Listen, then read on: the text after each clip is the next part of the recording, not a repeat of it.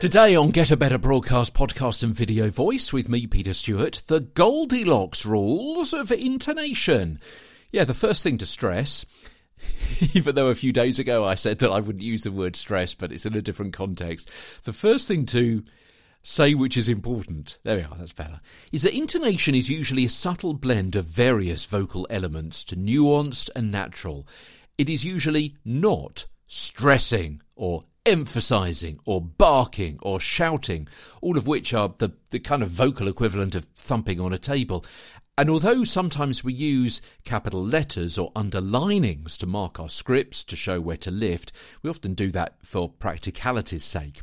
But in your mind, instead of emboldened words on a single line, what I want you to do is think of the lifts and suppressions of words and phrases as something more like a melody line in sheet music. So yeah, the golden rules of intonation. From Goldilocks. Too little intonation and you will sound monotonous, dull and boring. Too much intonation and you'll sound crazy or patronising. Too much repetitious intonation and you will sound sing-songy. The right intonation in the wrong place, or the wrong intonation in the right place, will make you sound ill-informed.